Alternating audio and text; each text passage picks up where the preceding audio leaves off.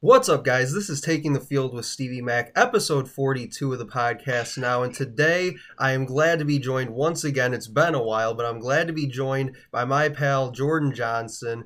And we're going to talk some lacrosse with you guys today. He wrote an amazing article a few weeks ago about the lacrosse community and everything we saw going on this past summer with the MLL and the PLL as their seasons both got going here this summer in a quarantine fashion here with COVID-19. So, Jordan, first and foremost, welcome back to the show, man. Good to be back, man. How you doing, buddy? Yeah, I'm doing great, and it's like I said, it's great to have you back on the show. It's been a while. Always love talking lacrosse with guys like you and Phil. Always get a lot of information on those episodes. It's definitely a lot of fun. But let's jump right into this article you wrote. And this was something that you wrote as somebody that you mentioned in the article that never really got into playing the sport of lacrosse, really, but you've always kind of been around it since high school, really, and you've always wanted to learn more and just be active in the lacrosse community. So kind of talk to us a little bit for starters about kind of your background in the lacrosse community as a whole. Yeah, so definitely, like I said, definitely grew up around it. It was something I always knew was just like, I was that chubby kid. Like, I just knew I wasn't built like that. So, like, I understood that from a very early age. And, like, I was cool with that. It's nothing against anybody or whatnot.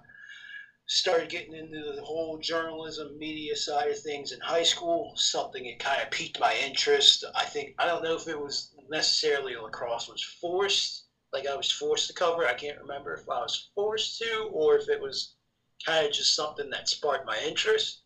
But started getting to know people, and it was pretty much kind of just like a networking thing from there. And then as you kind of get to know people, you start to realize that some of the frat boy, lax boy stereotypes are just completely BS. Right. And so you kind of get more interested in it. Now it's pretty much my favorite sport. And yeah, look at where we are now. I guess what, going on now 4 years later, I guess. Wow, think about that since like sophomore, junior year of high school, 4 or 5 years later. So, yeah.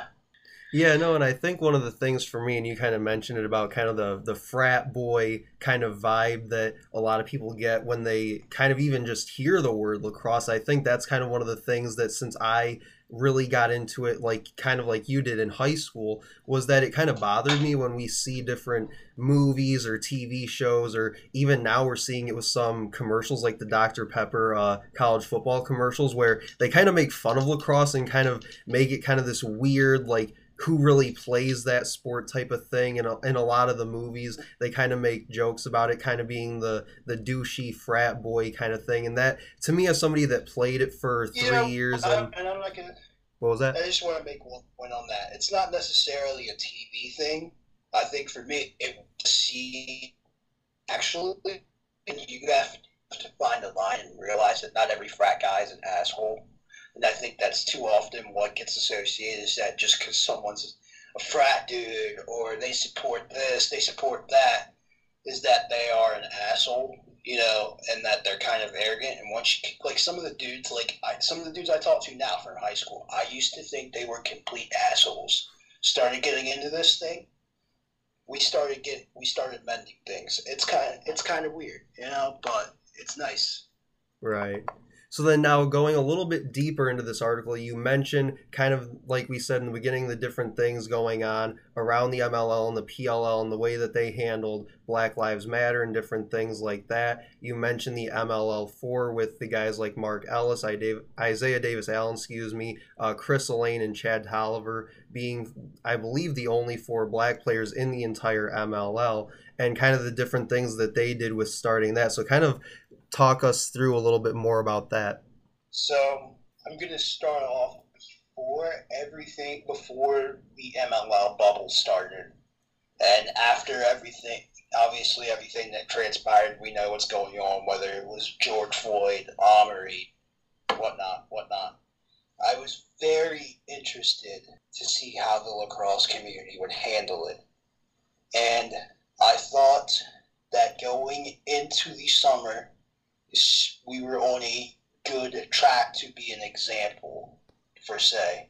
Especially with guys like Jovi and Mark Ellis, people like him, people like them. Jovi's been a mentor, like especially during the summer, just being able to bounce different things off of and whatnot. Yeah. But I do think there was a lot of, and Jovi talks about this a lot, there were a lot of reactionary people in the sense that they saw something and they saw other people who normally do not speak on these things, and I'm not saying that they saw other people and they felt like, I have to follow that, I have to do that to protect my brand, to protect my image. Right. And that's kind of, and at first it's like, all right, maybe this guy started to get it. Like, not everybody got it, you know what I mean? It's kind of one of those things.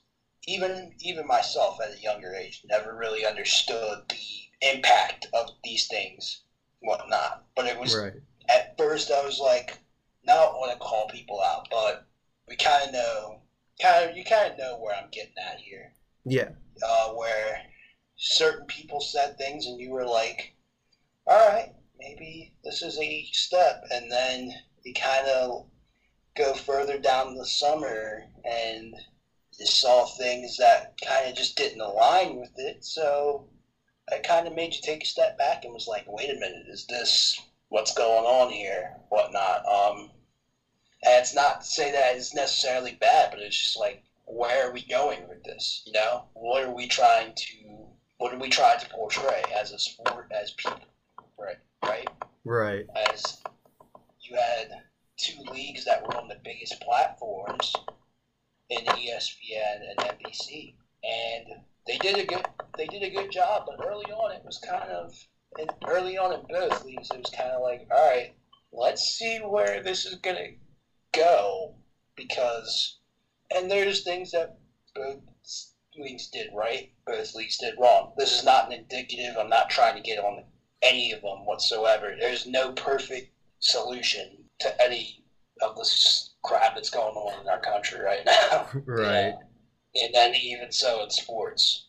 Yeah, and then, we talked about what the MLL did with the MLL4, and then a few weeks later, when the PLL season got underway, they formed what they called the Black Lacrosse Alliance. And this was something that, based on what we saw during the PLL Championship Series and kind of what you described here in your article, it seemed like this was something a little more like you would see with what the NFL's doing or what the NBA's doing inside their bubble for the past few months or so, and really kind of using things like social media and coming out with the Black Lives Matter t-shirts and different things like that. It seems like they kind of took what the MLL started and kind of continued it, but then kind of expanded it to more with what we're seeing from some of these larger professional leagues. Right. And that is the one thing that I guess I know you probably want, you being having your podcast, you probably want the answer to get. So I'm just going to give you the answer you probably want here, is that the PLL did do, initially from start to finish, in my opinion, handled the situation better than the MLL did. That's just in my opinion. You could almost say it's borderline bad, but it is subjective. Just because, and I think one of the things for me was that first MLL broadcast, that first day. That's just something that kind of pissed me off. And I talked to, if you know, what's his name, Tanner Demling, who was Lacrosse Bucket. Okay. We were kind of I shot him a text. I'm like, dude, I think I tweeted something out, these broadcasters are not saying anything. This is not indicative on anyone in particular. I just think they just didn't know how to handle it. But nobody's saying nothing. You don't see national anthem. You don't see nothing. And then it comes out later in the day. It's like, oh, they did do something, but nobody was out there. They were not promoting it. And in my opinion, they could have done a better job off the bat. And then obviously, I don't want to get to the details. I don't want to get into the nitty gritty that happened through the course of their week, because we all know whether it was the meeting and then they had dealt with stuff with the virus, all that. That's all out there on other platforms. You can go look at that. Take it how it is. But that's just my 2 cents to kind of address that, because I know that's probably the answer that you probably would to say. But then in saying that, you go later down the line with the PLL, and I think all of it with them, and both leagues too, the guys started talking beforehand. It was just the execution, I think, was a little bit better. And it's not, and I'll say this, the execution from the league, not the players, because the players all across the board hit it out the park.